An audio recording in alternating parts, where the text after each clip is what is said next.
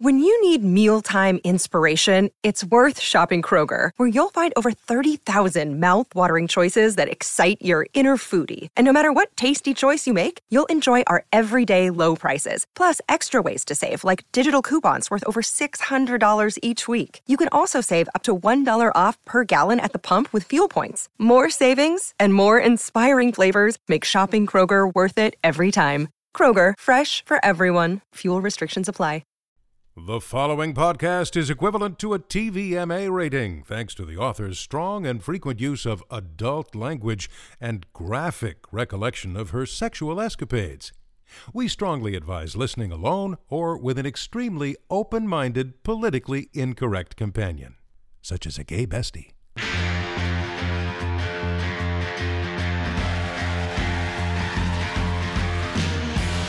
Hello, and welcome to an all-new episode of How Bitches Are Made.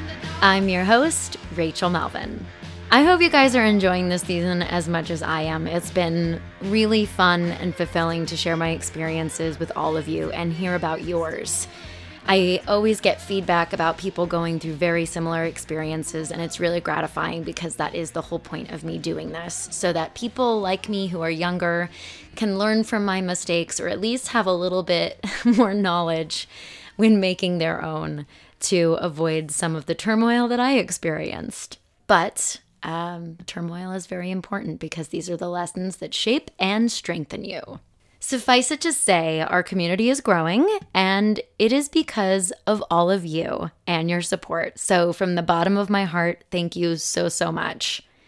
If you're joining us for the first time, welcome to this badass community. We're really glad that you're here and that you're along for the ride. So let's get this ride started without any further ado, because this week's story is the one that I've been teasing you guys about for a while. So we're finally here. Enjoy.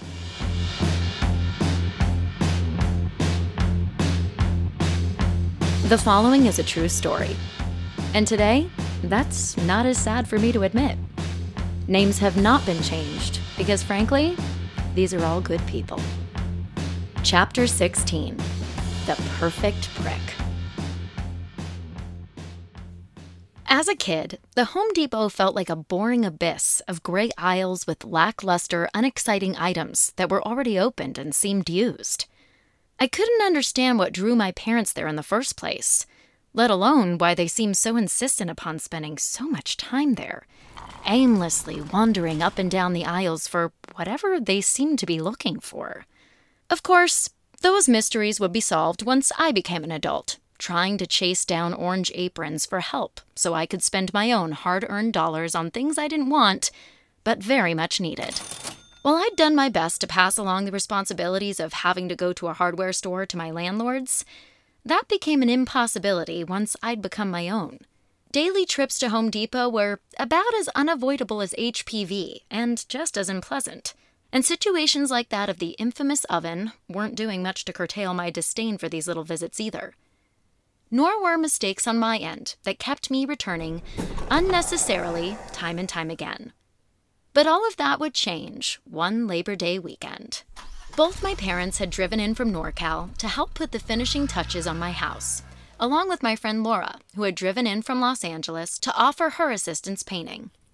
We were in the final stretch. The finish line was just within reach, and Home Depot was about to disappear in my rearview mirror forever. That is, until my dad and I went to place the crowning jewel of a mantle we'd built together atop the fireplace. Measure twice and cut once. It's the cardinal rule of construction, and I'd been too eager to use my circular saw to heed it. I hung my head in disbelief, then turned my attention back to the problem standing before me, as if it were a riddle the tape measure wanted me to solve. Obviously, this wasn't human error. It couldn't be. It had to be a trick. After all, why would I ever put myself in the position of having to make a third trip to Home Depot in a single day?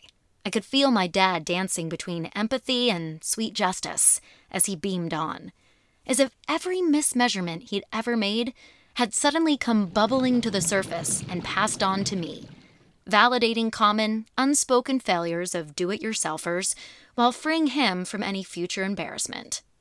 Irritated for having forced myself back to the lumber department, I threw my tired body into my convertible with Laura in tow. My parents had elected her to serve as my company for the trip, knowing her humor and Sagittarian energy were the right candidate to interfere with any further potential frustration on my part. And believe me, there would be plenty. It was mid-afternoon on a holiday, after all, which meant the parking lot was sure to be flooded with cars, and the checkout lines flooded with people. People who were trying to get back to their own projects they no doubt abandoned in the wake of their own inexperience and forgetfulness. That's all the mid-afternoon crowd of a Home Depot is, by the way. Fuck-ups, failures, and husbands trying to dig themselves out of a hole with their partners. Or maybe one to bury themselves in. Anyone who actually knows what they're doing gets in and out of there in one trip, and usually before 7 a.m. Acutely aware of people I was borrowing who were quite literally on borrowed time, I was determined to make this adventure my quickest one yet. I shot down the contractor's entrance as fast as I could without running, 'cause that's ended very badly before at Heathrow Airport. Anyway, I grabbed a cart and headed toward the lumber aisle to get what I needed. Little did I know, I'd be getting way more wood than I bargained for. And in more ways than one. Ow! Fuck. What happened? Fucking splinter. Ooh, let me get it out. No, let's just go. I want to get out of here. It wasn't the first time I had to put up with an unpleasant prick inside of me. I ushered the cart back toward the front of the store and pulled into a checkout line at the far end, immediately inspecting my finger. Fuck, it's really in there. Uh-oh, do you have a splinter in your finger?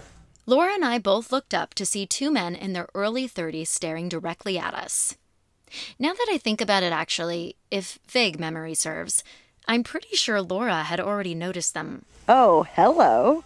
But I was too pissed to register her tone, which clearly indicated she'd spotted something very attractive to her. And for a straight girl at a Home Depot, it could only be one thing. The guy who verbally addressed us was blonde, looked like Leonardo DiCaprio circa 1997, which, let's be honest, was the best circa Leonardo DiCaprio, and spoke with a lilty Texas twang. He turned and handed a credit card to the other, who I presumed to be his boyfriend, standing at the card reader and interacting with the cashier underneath dark, shaggy brown hair. Okay, so I think I might have a tweezer in our truck. Do we still have those tweezers in the truck? Oh, you know what? I actually think I took them when I cleaned it out last night. But here, if you want, I'm really good at removing splinters with my nails. While I tend to be a people person, I would never describe myself as loving people. In fact, I actively try to avoid them at all costs. Mostly because I've been groomed to assume they either want something from me or they're out to get me. Thank you, Hollywood. So naturally, this proposition caused a bit of a deliberation in my head. I swear they're clean, and so am I. I mean, no one walks around Home Depot with a white shirt on and keeps it that clean. I know, right? Here, let me try. A few seconds later, the splinter was out. And while I was pretty sure it was obvious James was too, I had to admit, I found myself questioning it once he asked for our numbers and invited us out for drinks later that evening. At this point, I still hadn't made any friends in the desert, which is why being invited out by two relatively attractive gay guys that looked to be around my age should have been a no-brainer. But I'm a homebody with an easy scapegoat to blame my social anxiety on, and so I do, with nearly every opportunity I get. Yet, there was something intriguing about James that pried open my mind just enough for Laura to crawl inside of it and turn my M.O. right on its head. Let's just go. You just moved here. Make some new friends. I know you think they're cute and all, but I'm pretty sure they're gay. We don't know that. I do. I don't think his friend is gay. Honestly, I think we should just go. Let's grab a drink, hang out for a little bit. You need new friends. In the end, I really did it for Laura. After all, she'd been selfless enough to drive 2.5 hours to work her ass off with me on her days off. The least I could do was treat her to a drink and some innocent flirting. Later that evening, we left my parents behind to watch reruns of NCIS, while we headed out to the saloon to meet strangers who, for all we knew, could very well turn our lives into a real-life episode. We found them sitting at a picnic table at the outdoor patio, underneath string lights and a scarce crowd of people drinking cocktails from plastic red cups. The whole scene was very reminiscent of an outdoor party whose word failed to reach as many people as intended. I took a seat across from James, while Laura took position across from Kevin, who turned out not to be James's boyfriend, but in fact, a straight friend of his for nearly 15 years. They'd met each other in Los Angeles, where they both worked in the entertainment industry, of course, until James's actual boyfriend chose to invest in a rental property that both he, James, and Kevin were designing and renovating nearby. So Kevin does most of the building and the hard stuff, and I design and spend the money. Well, that's the best part. It really is. So what do y'all do out here? Oh, I live in LA. I'm just out here helping Rachel renovate her house. Oh, do you live out here? Sort of. I mean, not really. I go back and forth between here and LA a lot, so I rent it out when I'm not here. Very cool. And are y'all single? That was something I'd come to learn and love about James. He cut straight to the point. Yes, very. And Rachel, are you? I wanted to lie, to immediately put up a barrier to protect myself from any unwanted conversations, advances, or hookups. Being polite and feigning interest only made me miss my complacency with Kirk, and I needed to hold firm to my strict no dating or intermingling policy until I was properly nursed back to mental health. But I'm also a terrible liar when I'm not getting paid to do it, so yeah. Cool. Well, what about you guys? Well, not you, James. Just Kevin, I guess. Yeah, I'm taken. I'm single. Oh, you're a member of the Cool Kids Club, too. Thanks. I'm gonna go run to the bathroom real quick. Anyone want another round? Sure. Why not? Once Kevin disappeared inside, James took the opportunity to explain his friend's quiet, introverted demeanor. Sorry my friend's being a little quiet and weird. Oh, he seems fine to me. He's just getting out of a relationship. Yeah, so am I. I get it. Well, maybe you two could take each other's minds off things, if you know what I mean. Yeah, that's not a tough code to crack. I know, right? But Rachel, you're totally his type. I'm not really looking to date right now. Well, y'all could just have some fun together. He just needs someone to bring him out of his shell, you know? He's been in such a funk since his breakup. Oh, well, in that case, I have zero interest. No offense, that's just literally all I did in my last relationship. Oh, I'm taken. I totally get it. That's the worst. Though James may have been looking for a girlfriend for Kevin, what he actually ended up with that night was what we'd later come to call a desert wife. Metaphorically speaking, of course, because James clearly prefers dicks to clits. Over the next few months, whenever we were both in the desert and he was away from his boyfriend, James and I would meet up to shop, help each other with design conundrums, and have romantic dinner dates at Applebee's together. I felt like the other woman, or only woman, I guess, and was starting to understand why women become beards in the first place. Ours was the perfect relationship. Great company, undivided attention, similar hobbies and interests, and all without the pressures of sex. We were two peas in a pod, seemingly separated at birth and at long last reunited. We couldn't believe how long it had taken to find one another either, especially once we discovered how many mutual friends we'd had in LA.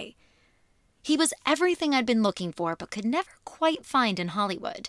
Politically incorrect, spoke with zero filter, incapable of being offended, totally rational, and poised to infuse sex into every conversation he possibly could. Being around James gave me permission to relax and be myself after years of pretending to be every other kind of person than the one I actually was. A few months later, when James and Kevin had finally finished renovating their property, we arrived at the holidays. He invited me over for dinner to celebrate with Kevin, who had just returned from a long stint in Africa with his family, which made it the first time I'd seen him since the saloon that very night. By now, I was a lot less guarded thanks to my beautiful relationship with James that boosted my confidence and protected me from any unwanted advances. They showed me around the place, and I marveled at their talents for transforming it as much as they had. I couldn't help but feel a shift in the energy regarding my own life that night, recalling how earlier that year I'd been living with 2 quarreling gay guys and 4 dogs in a 1,000-square-foot apartment building. What a contrast to now, when I was being wined and dined under the stars of a luxury home in Joshua Tree that easily felt worth more than $1 million. And so did I. I felt like I was back in the desert I grew up in, with solar lights twinkling in the darkness, silhouetting the mountains that created enough prestige and privacy for famous athletes and wealthy retirees to reside in. Unbeknownst to me, new goals were beginning to take shape in the depths of my subconscious. goals that indicated a promise of security, peace, and serenity, which is likely what made the email I was about to receive so off-putting. We had just settled into the living room after dinner with glasses of wine, Kevin sitting beside the fireplace, James beside me on the couch. It was 10:30 p.m., a couple of hours past my bedtime, but it felt like the night was just beginning, and for the first time in my life, I had the energy for it to continue. Shit. What is it? An audition. Oh, cool. For what? A guest star. Ooh, fun. Are you fucking kidding me? What? It's for 10 a.m. tomorrow. There's no way. You should just put yourself on tape. Yeah, we'll help you. I used to work in casting. I mean, I have all the gear. Yeah, and we run lines with our friend Cam all the time. He's an actor, too. You want to spray out the sides for you and we can help you run them? No, you don't understand. I have a process. I can't believe this. Seriously, who sends an audition at 10:30 at night with less than a 12-hour turnaround? Yeah, that's weird. And it's 14 pages? What show is this for? I don't even know. I have to go. I have to sober up so I can somehow memorize these. Then get enough sleep before I have to get up and get on the road to try to make it to LA by 10. This is fucking impossible. I'm sorry. I have to deal with this. Thank you for dinner. Luckily, the situation had been sobering enough for me to make it home safely. As I drove back to my house, I couldn't help but feel an anger swell in me like I'd never before experienced. Here I was, dropping everything I was doing to rush around the desert with less than 12 hours to prepare for a mediocre audition I cared way too much about for reasons I was completely unaware of. It felt like dating again in my 20s, bending over backwards for a guy I didn't even really like to approve of me in order to obtain my own sense of purpose and self. But the reality was, I wasn't in my 20s anymore, and any last shred of blissful ignorance I'd had died about 12 months earlier.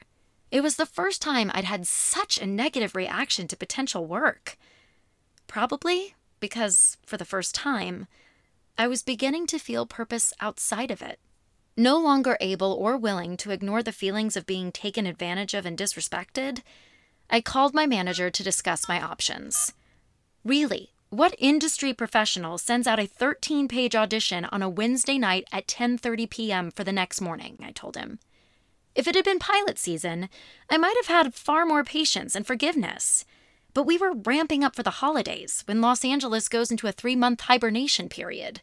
After our talk, I made the very bold decision to pass, which isn't bold at all. It just was for me. Whether I'd been privy to it or not, I wasn't just in the wake of creating boundaries in my personal relationships. I was beginning to establish them in business as well. It was rare to choose myself over work, and initially it felt so foreign to me that it felt completely wrong. It didn't matter my manager completely supported my decision either. I felt incredibly guilty, and when those feelings I expected to have pass by the following afternoon were just as persistent, I couldn't help but obsess over why. Initially, I thought perhaps it was because I'd passed on an opportunity I should have been grateful to have, or that I'd acted like a spoiled, lazy child who didn't want to go to work because she wanted to have fun instead.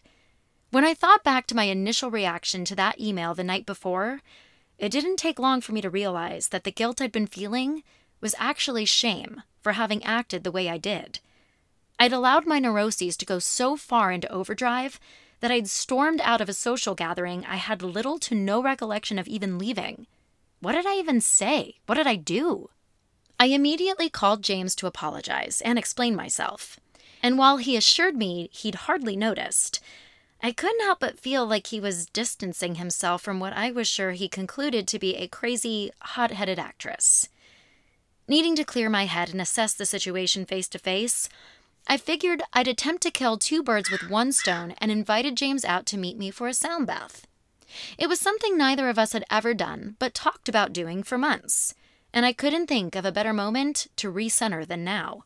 We'd agreed to meet at the small yoga studio the ceremony was taking place in, at the center of town a few minutes before class started. Noticing an increasing amount of attendees and a dwindling amount of floor space, I decided to, quite literally, hold our ground and wait for James inside. The studio looked beautiful and the sunlight golden hour was filtering in through the window. Despite the amount of bodies inside, it was fairly silent, save for the wooden floorboards that occasionally creaked from bare feet as people made their way to mats and towels laid out around the room. A resounding smell of sage filled the air with its earthy fragrance, intended to clear out old energies while making space for new ones. Men and women dressed for a room without air conditioning settled their sun-kissed summer skin into their mats and began grounding themselves with audible breaths that, normally, cause my eyes to roll like a reflex in the face of such stereotypical on-the-nose behavior. Noticing the time and my discomfort, I sent James a text message. "What's your ETA? I came inside because it was filling up." Fuck! I had a work emergency come up. So bummed. I really wanted to go. Let's link up later this week. If there'd been any deliberation into whether or not I wasn't ready to start dating again, this would have been the nail in the coffin. I immediately wanted to break down in tears, convinced James no longer liked me because of one silly little flaw I'd convinced myself had ruined everything. Desperate to keep my irrational and obsessive thoughts at bay, I tucked my phone away and followed in suit of my peers, settling into my mat but willing myself to disappear into the floor instead. Now, whenever people come to a yoga studio with friends, they simply sit on their mats facing one another, talking softly about the mundane problems in their mediocre life to pass the time until class begins. When you come by yourself to a yoga studio, where the hell do you look? How do you occupy yourself outside of your rambling thoughts? Stop it, I thought to myself. Stop overthinking every little thing in life. That's how you got into this whole mess to begin with. Just be here and relax. I closed my eyes, as if doing so might make all my problems disappear, or in the very least, make me invisible. And no sooner had I done that, was I saved by the bell. The minute our guide tapped his crystal bowl with a soft wooden mallet, it felt like everything else had disappeared. It's hard to describe a sound bath to someone who's never been to one. I guess I can try by stating that it really does feel like toxins are leaving your body and your soul is being cleansed. Similar to the effects I imagine yoga or Pilates having. I wouldn't know for sure because those classes are geared towards people without ADD and neuroses, who have deep patience and the ability to hand over control without hesitation. It goes without saying, I'm not one of those people. Yet, I just said it. It's a popular understanding that meditation is best achieved through stretching and physical strengthening. I, however, prefer the lazier alternative, a sound bath, where all you do is lay there and breathe, and somehow, after allowing your ears to do all the work, you find yourself in that deeply meditative state. Within 15 minutes, I had inexplicable tears rolling down my temples and onto the mat underneath me. With orb-like sounds radiating off crystal bowls, colorful pictures began to fill my head like a puzzle, trying to form a message I was supposed to receive. It was like looking through a kaleidoscope, or one of those 80s plastic binoculars with a paper disc of pictures you rotated with a click. As I viewed my thoughts like a silent movie, my body began to feel weightless. The floorboards underneath me buzzed with vibrating energy, creating the sensation as if I were floating or rising up to a higher state. Our guide had told us to set intentions prior to the ceremony commencing, and though I was quite surprised to find myself receiving messages I hadn't expected, which I suppose is the point. I wanted direction, clarity with regard to my career or destiny. Yet the only guidance I was getting was in the shape of a man. So annoying. But let's talk about him. He had dark hair, eyebrows that punctuated the rest of his face, and wore a black leather jacket. He had a strong energy that made him reserved without being a doormat, and was exceptionally alpha without being a misogynist. His face was familiar, but not familiar enough for me to recognize him clearly, almost like when you dream of someone's personality but their face is foreign. I knew only that I knew him and that he was the one I was supposed to find and be with forever. And I knew that I was close. He put a helmet over his head and revved up his motorcycle. And that was it. By the end of the sound bath, I was shaken. So shaken, in fact, that it had completely shifted my focus away from James entirely. I'd become infatuated with, and maybe even a little perturbed by, my experience, and it began to consume me. I suppose a part of me was annoyed that after investing so much time and energy into myself and finding my purpose, my big awakening was about a man. That couldn't be the message I was supposed to receive.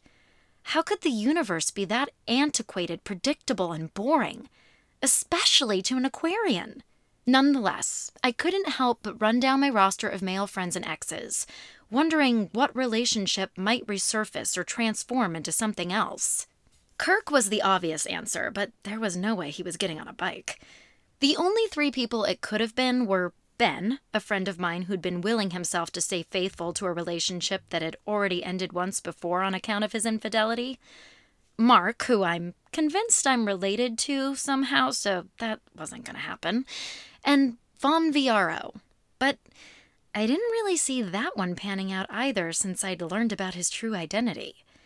Perhaps I'd been giving it all way too much credit, I thought. But the energy was so palpable, I couldn't excuse it. By the middle of December, I'd let go of any credibility I'd given the experience. Things with James and I had gone back to normal because, for all intents and purposes, I had, and life was business as usual. Then, one night, as I crawled into bed, for reasons I still cannot explain, I opened up my Tinder app. Who knows? Maybe I just wanted some eye candy to pilfer through before I closed my eyes for the night. After all, orgasms in your sleep are the best, and what better way to posture for one? As I began swiping left and right to the point of feeling as though my thumb was being operated by some third party, I came across a picture that stopped me dead in my tracks. My thumb hovered over the image, like the light bulb that was hovering over my head. Oh my God. There he was. Dark hair, thick eyebrows, tall, strong. I scrolled to the next photo of him with his mother and grandmother having cocktails. The next a selfie of him smiling in front of his motorcycle where a friend sat on top of his own bike beside it. Lastly, a picture of him posing with an elephant from his recent trip to Africa.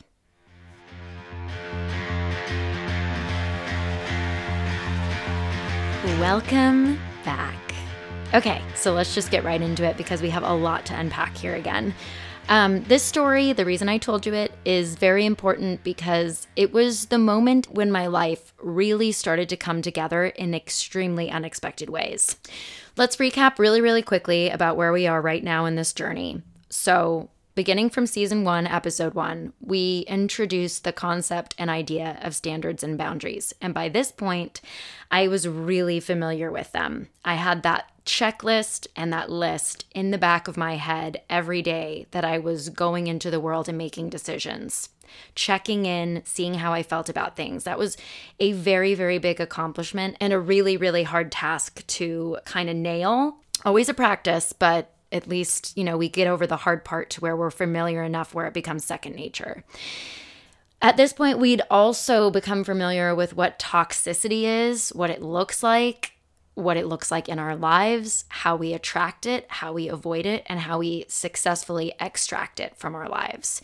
So at this point in my journey, at the time of this story that you've just heard, I was kind of starting on a clean slate. I'd gotten rid of a lot of friends, a lot of past relationships, a lot of business associates. I was starting over fresh. At this point also, I had spent a lot of time alone to discover who I was and what I really wanted out of life, what really fulfilled me outside of these masks that we recently talked about that so many of us hide behind. And lastly, most recently, what we've discussed is how spending that time alone to really get to know yourself and date yourself eventually leads to obtaining this power and freedom that comes with knowing yourself inside and out, really. So you walk around in life feeling a lot more empowered and in control. So at this point now, as I just said, I was rebuilding. I had leveled the ground, poured the foundation. This foundation was much more sturdy and stable than anything I'd ever experienced before. And last week, we talked a lot about vaginal health and, the difference between guys and girls just anatomically and kind of the choices, situations, and conflicts and inner conflicts it brings up for women specifically. And for me, I was really confronted with, hey, what do you want your life event goals to be? Life events like marriage, having kids, buying a house, these big things that, insurance companies define as life events. Those were goals I hadn't necessarily considered as much as I had my career goals. So when I kept getting confronted with the same thing in a different capacity every time I went to the gynecologist, it forced me to look at the choices I was making in my life timeline-wise, and time is something I never really considered or paid attention to, which I think is good and bad, because I think that's what keeps people young at heart. You shouldn't feel the burden of time. But like I discussed last week, you have to consider time, because if you don't, you might miss out on something you later realize you really, really wanted. And if only you knew, you shoulda, woulda, coulda. So at this point, I was starting to really mull over what I wanted the next phase of my life to look like. Did I seriously want to get married? Did I see myself with a family and children? I mean, the most unexpected part of this story was really even putting my career under a microscope and analyzing how that was making me feel, which we'll get to in a second. But one of the things that I've never actually discussed, whether in a story or in the commentary, was my breakup with Kirk. And I think what I ultimately realized was that I needed to, what ultimately boiled down to, choose myself over him, which is a very, very, very difficult thing to do. First of all, there's a reason I've always been broken up with and not been the breaker-upper. I am way more comfortable bearing the brunt of rejection than I am rejecting someone. That probably has everything to do with auditioning in my career. But it was a really, really hard thing for me to admit to myself and then admit to Kirk, just like, hey, this isn't working. I'm not happy. I don't want to resent you. And at the end of the day, you're not giving me the things that I want a partner to give me. And I know that if I want those things in my life, I have to choose those things and then go about and obtain them. In other words, find a person that is going to have those qualities or have a similar timeline and similar goals to me. That was really, really, really hard to do because there was no loss of love. It was a very strong relationship in the sense where we were best friends, which is a key ingredient to successful relationships and marriages. But there were just things that weren't perfectly aligned. And there were so many times after the breakup where I constantly questioned whether or not I made the right choice. I forgot what I called this before. But because the universe will constantly test you when you make a declaration. So at this point, I was like, nope, this isn't the person I want. I want someone like this.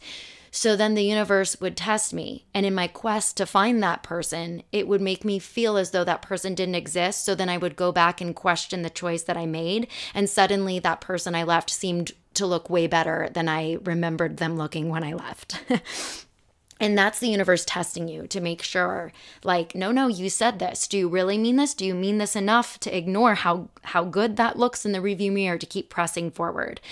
And honestly, there were times for me where I really didn't know. And I'm sure that many women feel that way. But here's what I can say. For as much as I thought, I was being too fickle or having too high of standards, I was like, this person cannot exist. Like all of these qualities that I want, I'm going to have to compromise on something. But here's the thing. When you're not burdened by time, at least from my experience, when I wasn't burdened by time, I wasn't worried about whether that person existed or not. I wasn't worried about finding them. I thought I'm either going to find them or I'm going to have a really great, happy life alone because that's the choice I've been making recently and it's been pretty fucking great. And lo and behold, I ultimately found that person. And I found them because I wasn't looking. Last season, I referenced a documentary called Misrepresentation. It's over 10 years old now, still equally relevant. But they talked about in that documentary how most movies that are aimed at a male demographic audience, the storyline is about a man finding his purpose and identity and it's his quest and journey in life. Whereas for the female audience, it's about finding a mate. So what I really, really liked about my choice to make the journey that I was I'm like, I want to live like a guy in that aspect. I want to go out on a quest to fulfill my purpose and discover my destiny. It was such a great journey, but it was not without struggle or sacrifice or heartache or difficulty or discomfort. And the first step in going out and doing this was I was fortunately in a position to afford a house. And if you've been a listener of this podcast from the beginning in season 1, you remember those episodes, how I even came about buying the house, and that was even unexpected. But I had made this choice in my head that I was ready to take the next step, to go into the next chapter of life. And I think even to this day, if I'm being honest, I'm still I'm up to my neck in the water of the new chapter, but I haven't fully taken the plunge. It's been a very slow burn, and I've had to really adjust and get used to the waters, which usually I just jump in, which might be why this worked. This was atypical behavior for me, again, born out of mental health care and breaking these old patterns that weren't serving me or bringing me the happiness. So I was doing things completely different. So I bought the house, and that afforded me a lot of opportunity to be alone and navigate my way through the world independently without noise, this noise that we talked about a couple episodes ago. It was the proof that I needed once I was able to actually do and make that kind of a transaction. It was the proof that I needed to know that I was totally capable of doing things on my own, and it allowed me to further trust myself moving forward from then until this day, honestly. I got comfortable with my plan of being alone. Again, I keep emphasizing how fortunate I am because I know not everyone is in this position. And quite frankly, I didn't even think that I could be. Home prices were so expensive out here meaning Los Angeles, that I just never thought that there was a way I was going to own a home. I was like, I'm a forever renter and I'm comfortable with that. But when I was able to have the home and see that hey, I don't need a guy to buy a house. I don't need a guy to be financially stable. I don't need a guy to have fun. I don't need a guy to support me emotionally. It was just, I don't need a partner. Of course, I wanted one.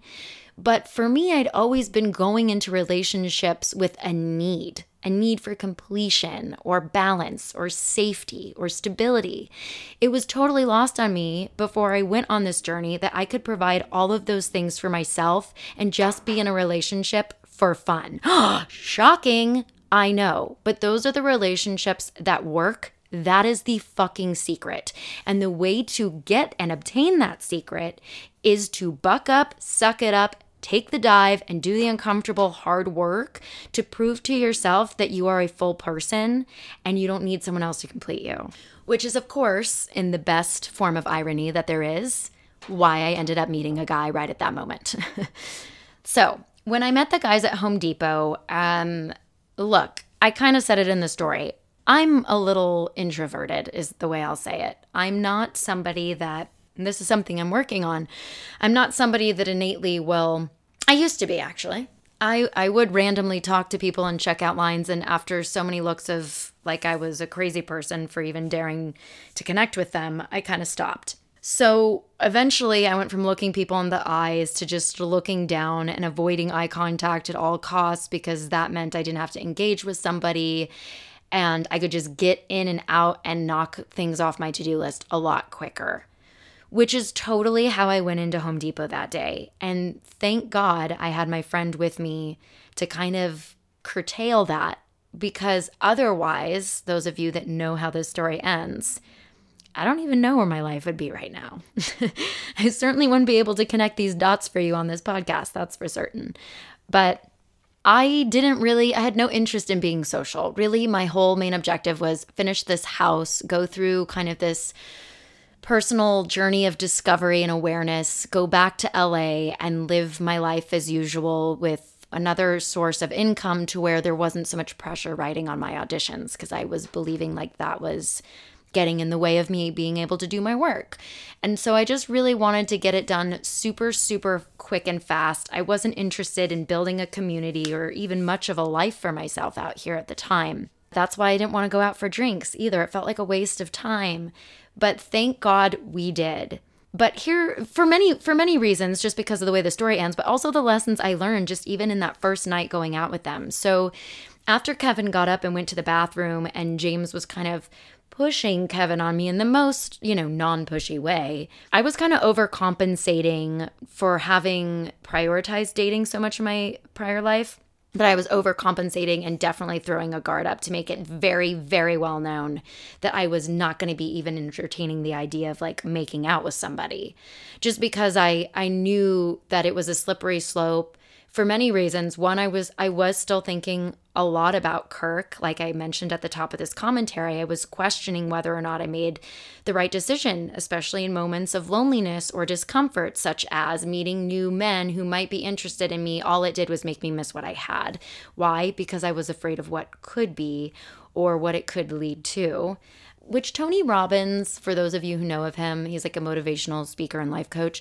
He makes some really good points, and one of them is in order to make a huge radical lifestyle change, your pain-pleasure ratio has to be right. So in other words, like I'll use my addiction to sugar as an example. So I would break out a lot when I had too much sugar, and I had to associate pimples as more painful than the pleasure I got from the satisfaction of eating sugar in order to stop eating sugar. So your pain-pleasure balance has to be tipped a specific way in order for you to make certain decisions and really effectively change your life. So at the time, I was fearing the negative effects of being in a relationship. So like feeling pain and rejection and sadness. I was fearing that more than I was looking at the possibility for love and euphoria and happiness. And I just knew that I wasn't in a stable enough place emotionally to potentially put myself in a situation where negative things could happen and then I would just feel that much worse. So I really wanted all of them to know that I was off the market without being, off the market. And one of the things that James specifically said that made it a lot easier for me to put that wall up was he was like, oh, Kevin just needs someone to get him out of his shell and help him get out of this funk he's been in since his last relationship. And for me, that hit a nerve because I had felt like a Band-Aid to so many guys I dated. I felt like a placeholder. Like I was way more invested in a lot of the relationships than my partners were. And every time, the emotional beatings I felt like I was taking, it was like too much and I didn't want to deal with it anymore. So the minute he said that, I was like, nope, I am not going to be a Band-Aid.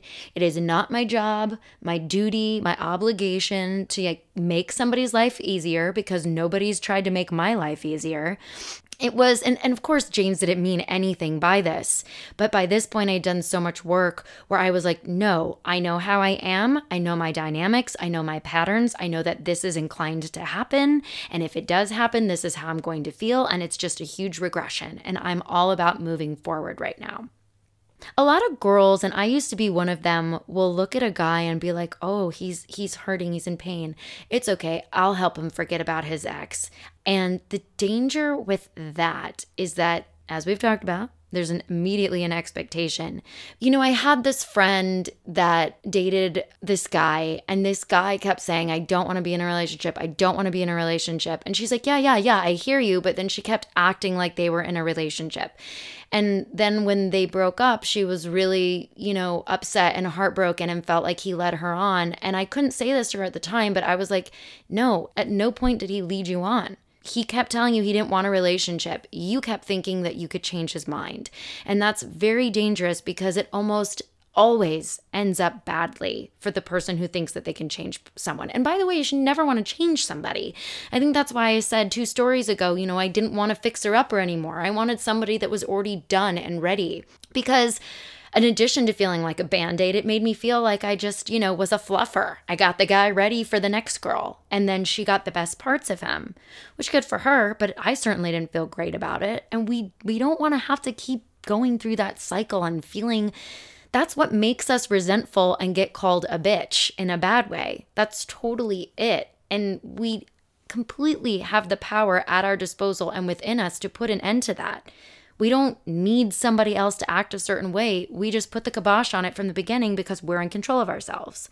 So anyway, suffice it to say, I was overcompensating for the boundaries that I once lacked because I was really excited about deep down and committed to building a life for myself, continuing to build this life for myself without the complications of romance, until I was ready, until I wasn't vulnerable anymore and I could, stand a little more solidly on my own 2 feet.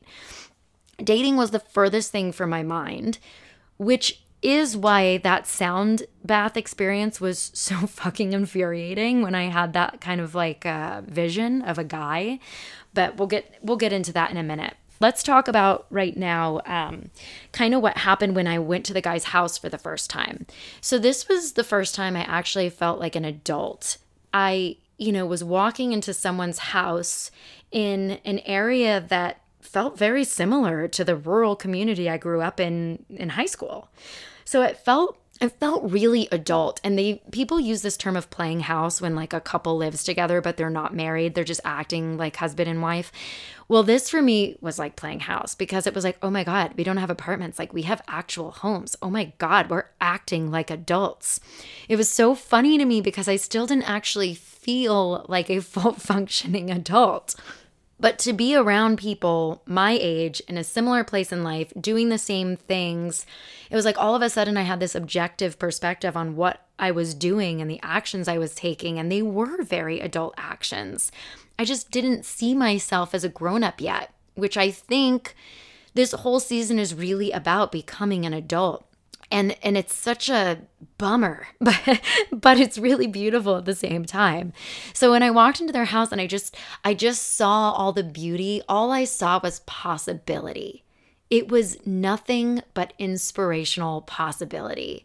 And it really, really excited me. It was so vastly different from the past 20 years of my life where, life was kind of mundane. It was glamorous in Hollywood, but it was a little mundane and routine. And this was really like sparkly and exciting to me, and was really fulfilling a desire and need I had that I wasn't even aware of at the time until I walked into this house. And really what it was indicative of was that I was entering a new phase in my life, as I said before. And in this phase of my life, I was kind of looking in the rearview mirror a lot. I was appreciating my parents more. I was understanding why certain friendships of mine in the past fizzled out and faded and we grew apart, because life happens. People buy houses and suddenly their life changes. People get married and suddenly their life changes. But when you're single, renting an apartment, doing the same thing, and your friend gets married or has kids or buys a house, you sort of feel like they're leaving you behind. And it's really hard to not take it personally when those things happen, because you're like, oh, I guess I'm just not on their level anymore and I can't relate. And being on the other side of it now, I realize it's like, it's not personal at all, first of all, but when your life becomes, I remember my sister became a mom, and everyone else for that matter, their first kid. It was like all they ever fucking talked about was what the kid did, or even when they were pregnant, what their nipples were doing. I was like, I don't care. I don't. I'm sorry that sounds insensitive. Why? Because I can't relate. And so naturally, those people pick up on that and they start talking to their other friends with swollen ass nipples using cocoa butter or whatever the hell they're doing. But everyone's life, we talk about time again, moves in a different pace. So just so you guys know where I'm at now, all of a sudden, it's like I just reconnected with my old high school friend. The relationships that are tried and true and real, they will always come in and out of your life, and you will pick back up like you never separated. At this point, I was starting to kind of associate more with people who had houses. They had a higher level of responsibility than my friends back in the city. They had a stronger work ethic because they had to for monetary reasons and time restrictions. So I was kind of entering a different world, and it was a world I felt a little more relaxed and comfortable in and safer in is really what it was. I felt safe. And I think that's why I was so grossly offended when this audition came in. What I didn't realize at the time was that I was reacting to a feeling that I now know as a boundary breaking. I didn't really know, oh, that's what that feeling is. I'm having a boundary break right now. I knew what those looked like after they happened, but in real time, it was very hard to recognize.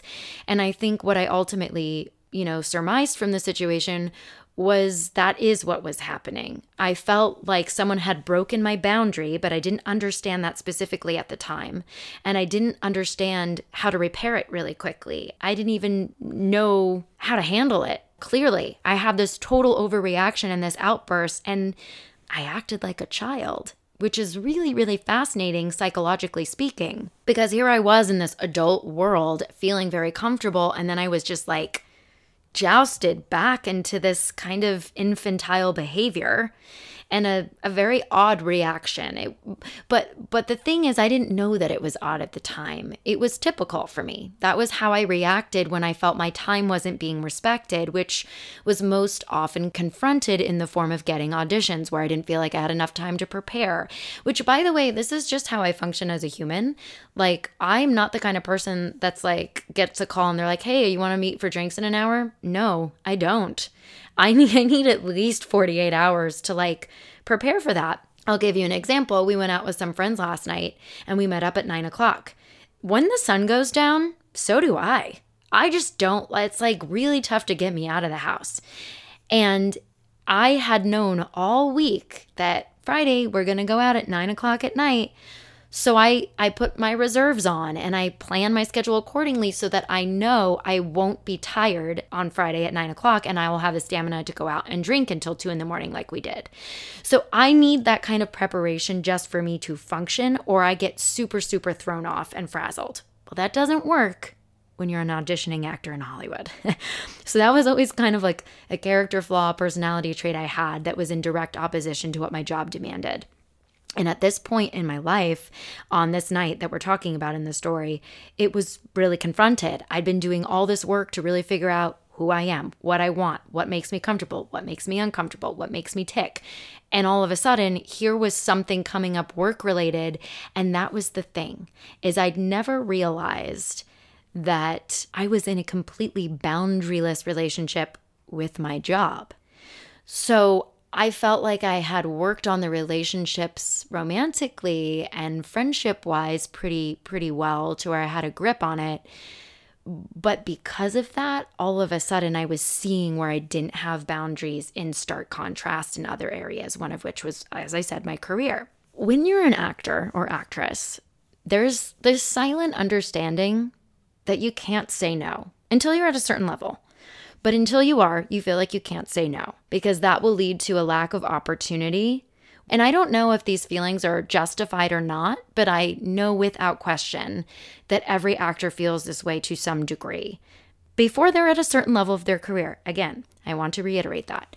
But you also feel like there's heavy competition. So if you're not constantly in front of casting directors or constantly auditioning, you'll just fall through the cracks and be forgotten. You're worried that you'll get a bad reputation, you won't be taken seriously, or you'll be seen as unlikable, disagreeable, or difficult. And what I mean by you not being taken seriously is representation will just think, well, if your career was really your priority, you would always be available for this no matter what. And then you can be dropped by your representation eventually. So you don't really feel like you have much of a say. It's just be here at this time, no ands, ifs, or buts. And of course, there are some exceptions, but they're like hall passes. You can't use them all the time, again, or you fear that you're gonna get reprimanded in a way that results in a lack of work or opportunity. So a perfect example of this was at the time, I was really spending most of my time in Joshua Tree, and my agents had no idea. That's why this audition was so tricky. It came in so late at night that I couldn't call them and be like, yeah, can I just put myself on tape because I'm actually in the desert? Or I couldn't be like, yeah, I'm going to pass on this because I'm actually in the desert living my life. I thought that would communicate to them, wait, what? Why are you spending so much time in the desert? Are you not as available now? Are you not as serious about your career? Should we not be sending you out so much? I felt like I was hiding and lying and keeping secrets because I was. And the saddest part about it is I was keeping secrets and hiding and lying about things that were making me genuinely happier to serve this thing that really, made me feel like a prisoner a lot of times in the way I was going about it. I didn't have control over myself in my career. And these are not necessarily coming out of thin air, these fears. They are things that are more or less being communicated to me by the people that I'm represented by. I mean, I had someone basically tell me that if I bought my house in Joshua Tree, I might as well just stop acting. And I was like, what? And for the record, I also had people tell me the same thing if I got married or had kids. You might as well just kiss your career goodbye. And I heard these things from a very young age. So again, reasons why I delayed thinking about achieving these life events at all, because I had to surrender them all in order, in my head, to become a successful actor in my industry, which is really, really unhealthy and really sad. And I'm not saying that that's how every actor feels. I'm certain every actor feels that way to some degree at some point. I felt it exponentially through my core all the time. And what was ironic at this point, truly, was I'd been so convinced that I had to prioritize acting and be readily available like a doctor on call 24/7, that when I finally created a team around me that made a safe space for me to go back and forth to the desert and not worry about it and put myself on tape and it's okay to pass and you don't need this, I did not trust it for a minute because I'd been so brainwashed. I was like, they're just saying this. They don't really mean it. Which is why when my manager was so fine with me passing on the particular audition that came in, I felt so bad. I felt very guilty for saying no. I felt like I was doing something wrong. I felt like I was setting myself up for disaster. But really what was going on was this. Something came in at 10:30 when really I could have been asleep. And it was for something that they wanted me to have 14 pages prepared by 10 a.m. the next day. Even if I had been in Los Angeles, that's just not setting someone up for success. And so if I were to get that same audition now, I wouldn't have reacted the way that I did, but I would have said, nope, I'm going to pass on this because this doesn't feel like I'm being set up for success. This doesn't feel like worth my time and energy to hurry up and throw together like a half-assed performance that I'm going to feel bad about because I didn't have enough time to prepare. I would just simply say no, because those are now the boundaries that I've created for myself in my career. But again, at the time, I didn't have them. Plus, there's also this enormous guilt you feel when you do pass on an opportunity, because you're so aware of all these other people that would kill just to have the opportunity. Anyhow, the reason why this specific incident is really important and why I'm talking about it so much is because, as I said earlier, this is a 2-part story. So the next part of this chapter will continue next week. And Kevin and I will be discussing this specific audition and this moment. It is a very poignant moment in our relationship because it represented and revealed so much. But like I said, we'll get into that next week. So remember that moment. So all of this is to say, it's really important to know what makes you happy and how being unhappy affects your life all around. I was finding happiness in several areas of my life and finding an enormous amount of purpose outside of work. And we talked about in the chapter titled Grounded and the story titled Grounded, we talked about masks and identity and how these masks manifest. So these masks will look like your name, your age, where you're from, your profession. Those are all things that people and us use to define who we are. But you can't define who someone is in a term. You can get a sense of who they are in a general case, but you can't really, really know them. So we actually have this group of renters staying at our Airbnb right now. And it's really interesting to see how people communicate. They're from Los Angeles, and the first thing they say is, we work in TV and we have a Friday off.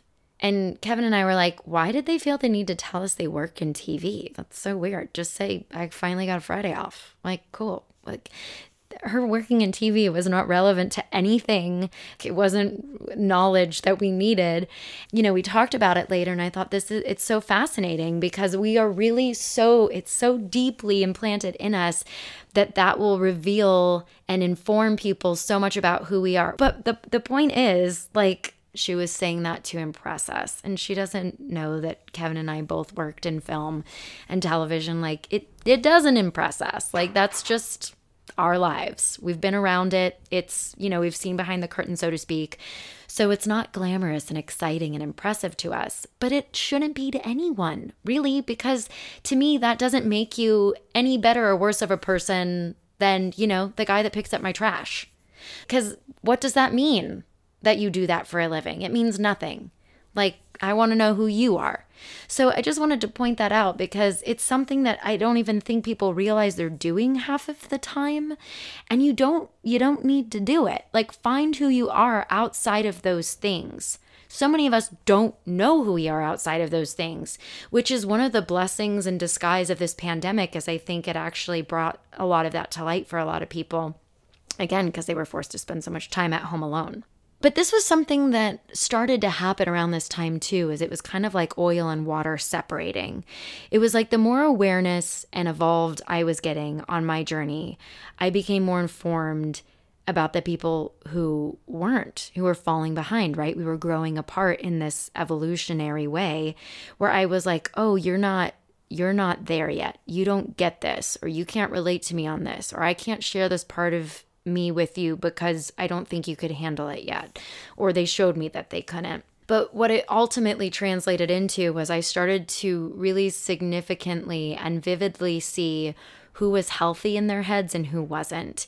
And one of the things I expressed to my therapist at the time was I was starting to feel really, really lonely amongst the people that I did still have in my circle because I was starting to see the ways that they weren't well. And it's really, really hard because again, we talk about it's not your responsibility to fix, change, or do anything for anyone except for yourself. So I am very much for observing how people are struggling, but it's not my job to help them. I can give advice if it's asked, and if they take it, great. If they don't, oh well. But I can't get invested in it, and I can't make a difference because at the end of the day, it's up to that person to make the change, not me. And I think it was really, really hard to watch people suffer, feeling like I knew how to lead them out of the dark, but they weren't ready to be led out of the dark. And it's painful to watch. Mothers listening everywhere know exactly what I'm talking about. It's like watching your kid make mistakes you know they have to make in order to learn the lesson and grow. But you can't interfere with that because that's their journey. That's their process.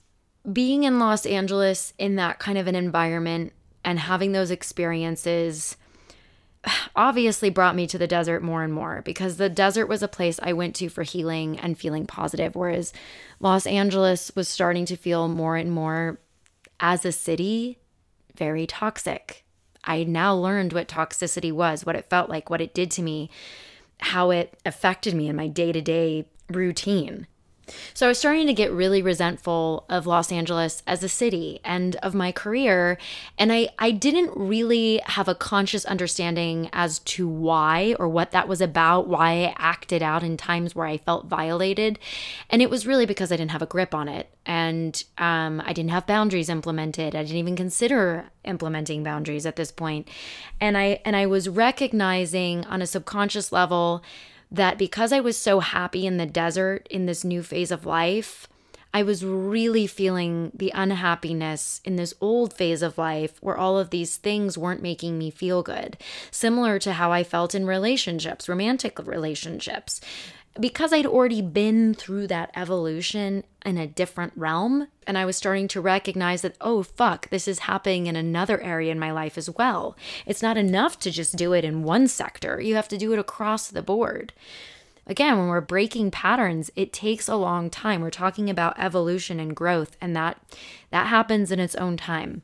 So here's what was fascinating to me about this sound bath experience. When James canceled on me and I started spiraling, I think that was so indicative of where I was in an emotional place and how I was dealing with rejection, which again, to remind people, is something that happens being an actor. So I was extremely sensitive to rejection, and this, looking back now, that's why this is so fun to do this podcast, because I see things I didn't until I write. This moment was kind of when I started noticing a different pattern that I had, which was spiraling out of control in a moment of feeling rejected or not good enough or inadequate or like I did something wrong. So in this case, I felt like because I had the outburst at James's house and they were so adult, which was my perception at the time. That's not a backhanded compliment. They're amazing and they are adults. But in my head, not knowing them like I do now, they seemed, you don't know. You have an idea of people and then you come to learn, and they're way more down to earth and cool than I ever could have imagined. But when I had that outburst in front of James and Kevin, I thought they were totally turned off by me. They think I'm a child because I acted like one, and they're distancing themselves. That was the narrative I had going in my head. And I was like, oh my God, I have to prove to them that that's not the case.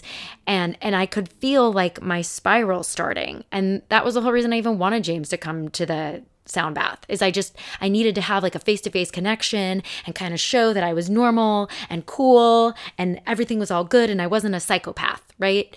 But what I realized, it was like so fortuitous that I was at a sound bath when all this was happening, when I had like just crippling anxiety, because I realized in this moment that it was all a narrative. I didn't know them. And I didn't know what he was thinking. He really could have had something come up with work. I needed to trust that. And anytime I started to feel my anxiety swell, I would cut myself off. That had become a new practice I was implementing, where if I started to feel like I was about to spiral or my thoughts were getting the best of me or taking over, I would be like, okay, you're not allowed to talk to or reach out to that person for a couple days. Because I knew I needed to like calm down and get clarity, because I was having an emotional reaction instead of a logical one. And that became a rule I made for myself. I'm like, no one's going to care if they don't hear from you for a couple days, but you are not allowed to reach out until you are mentally sound and emotionally calm. And that eventually was something that really paid off in the end. But this was when it started, and I know that now, listening back and looking back. Then I proceeded to have this crazy vision. For the record, really glad that I ended up having this experience totally by myself, because I think it absolutely would have been affected. And I needed this moment. I'm in there alone, which causes so much anxiety, which you heard in the writing. I'm worried I'm going to look like a loser because I'm not there with friends, which doesn't matter. Go alone. It's the best. But I genuinely expected to have this kind of, he asked us to set an intention. And so my intention was about my career. And I genuinely was like expecting to have this kind of, not necessarily like an epiphany, but like an awareness or a vision or something having to do with the intention I set. So I was really confused when it didn't. And I was super annoyed that it was a dude. I was like, really? Because the way I interpreted it was, I was like, Jesus, I am so focused on finding a guy. It's been so long and I'm doing so much deprogramming. It's so embedded in me that like it's coming out of me subconsciously. It's seeping out of me. As much as I don't want to give it attention, it's just there. So it was so fucking infuriating. But at the same time, it was very spiritual and strange. Like I hear a lot of times with people recalling their near-death experiences, these kind of visions or sensations or experiences they have. This was along those same lines. It certainly wasn't the same thing, but it definitely felt like I was making a connection with something beyond. That's what I'll say. And I knew I couldn't say that to anybody without sounding like a crazy person. So the reason I think this romantic vision came in, truly what I realized, is because I feel like I had successfully done so much work on becoming a whole person before going into a relationship that the waters were calm and I was clear and the channels were open. So I was open to receiving things. This is really hard to like do this commentary for a two-parter because I'm like, what do I want to say now and what do I want to revisit next story? But I felt like I had the vision, and then obviously once I saw Kevin's photo, I had the holy shit moment. The light bulb went off. I was like, it's him. And it was like finding something that's lost. I don't know how to describe it. It was that kind of a satisfaction. I was like, that kind of a, I know it. Like it's, oh, I dropped this penny. I picked it up. I know this is the penny I dropped. It was that feeling of like, I know this is the man. I know this is the man from the vision, and I know that this vision came from beyond. And I'm also aware of how crazy that sounds. But I really believe in what I'm telling you guys, and I really believe that this is a result of tapping into your higher self, relying on your intuition, trusting yourself. After you do all this self-work with the relationship you have within, all of these things are possible. I really believe that. And I think that this was sort of the great beyond, basically introducing, okay, you're ready now. Here's the information. Okay, here's the missing puzzle piece. What are you going to do with it now? And it was unlike anything I'd experienced because it felt like someone handed me like a glass egg. And I knew that this was the only one I was going to get and I couldn't drop it. But at the same time, I didn't feel pressure handling it. I didn't feel precious with it in the sense where I was afraid I was going to break it or lose it. It was the first time where I was like, I've been handed something so valuable and I trust myself to take the value from it while honoring it in its complete form. I think the reason I wasn't going to ever get some magical answer with regard to my career was that I couldn't without having done the specific work in that area of life. And I had done the work in this romantic area, so I was ready. And this is really the perfect testament to manifestation in the best of ways. You set an intention, which in this case, it was, I want to be a whole person on my own and find my purpose like a man and embark on my own journey and live my best life. So you set that intention, and then all of a sudden you start on this path of interrupting old patterns, learning from your past mistakes, making different choices, having different routines, analyzing things in a way you haven't before, making some difficult decisions, spending some time alone. And all of a sudden, all your hard work, you finally get the reward. And when you get it, it's like, oh my God, it's here. Not only do you have it, there's this really, really great excitement you feel of, I know I'm not going to fuck this up, and I get to finally fucking enjoy the journey for once. And I think for me, that's really what this relationship that I inevitably went on with Kevin was. It was a relationship that I genuinely got to enjoy. Why? Because I was a whole person. He, however, was not yet. And that was kind of the thing when I was like, I don't know what I want to tell you guys in this episode or next. I'm going to save it for next episode because I think that really is the emphasis of that particular story is timing in a relationship. When one person's ready and the other person isn't, and how you deal with that, because we did. And it's hard and it's tricky, and you have to be really fucking honest with yourself and the other person. As I mentioned, knowing what makes you happy and how it affects other areas of your life is really important because, like you'll hear next week, it really can gravely affect the direction of your life and the direction your life takes. So that's it for this week. I hope you enjoyed this story and this commentary. I've been really, really excited to share it with you guys because this was kind of the pinnacle of success, I think, in my mental health journey. And it was a long time coming. And I really want people to experience the freedom and the joy and the happiness that I've obtained, not just in the relationship. As I said, this was just the start of all the ways I did the same things in one area of my life in other areas of my life. And that method has worked in every single facet of life. So this is just how it started. And I hope that you guys are inspired to go on your own journey to experience the same glorious results. So we'll be back next week, as I said, with part 2 of this story. Until then, remember to like, subscribe, rate, and review. And please tell your friends about us so that we can continue to grow this awesome community. You can send us your feedback, questions, and comments to info@howbitchesaremade.com. And you can follow me at @TheRachelMelvin. I want to give a special thank you to those who helped us with our reenactments for this episode. They are Laura Agualo, James Lagrop, Kevin Barrett, and of course, the man, the myth, the legend, Steve Tom. Remember, consistency is key. Stay bitchy, my friends, and we'll see you next week. How Bitches Are Made is written and produced by Rachel Melvin.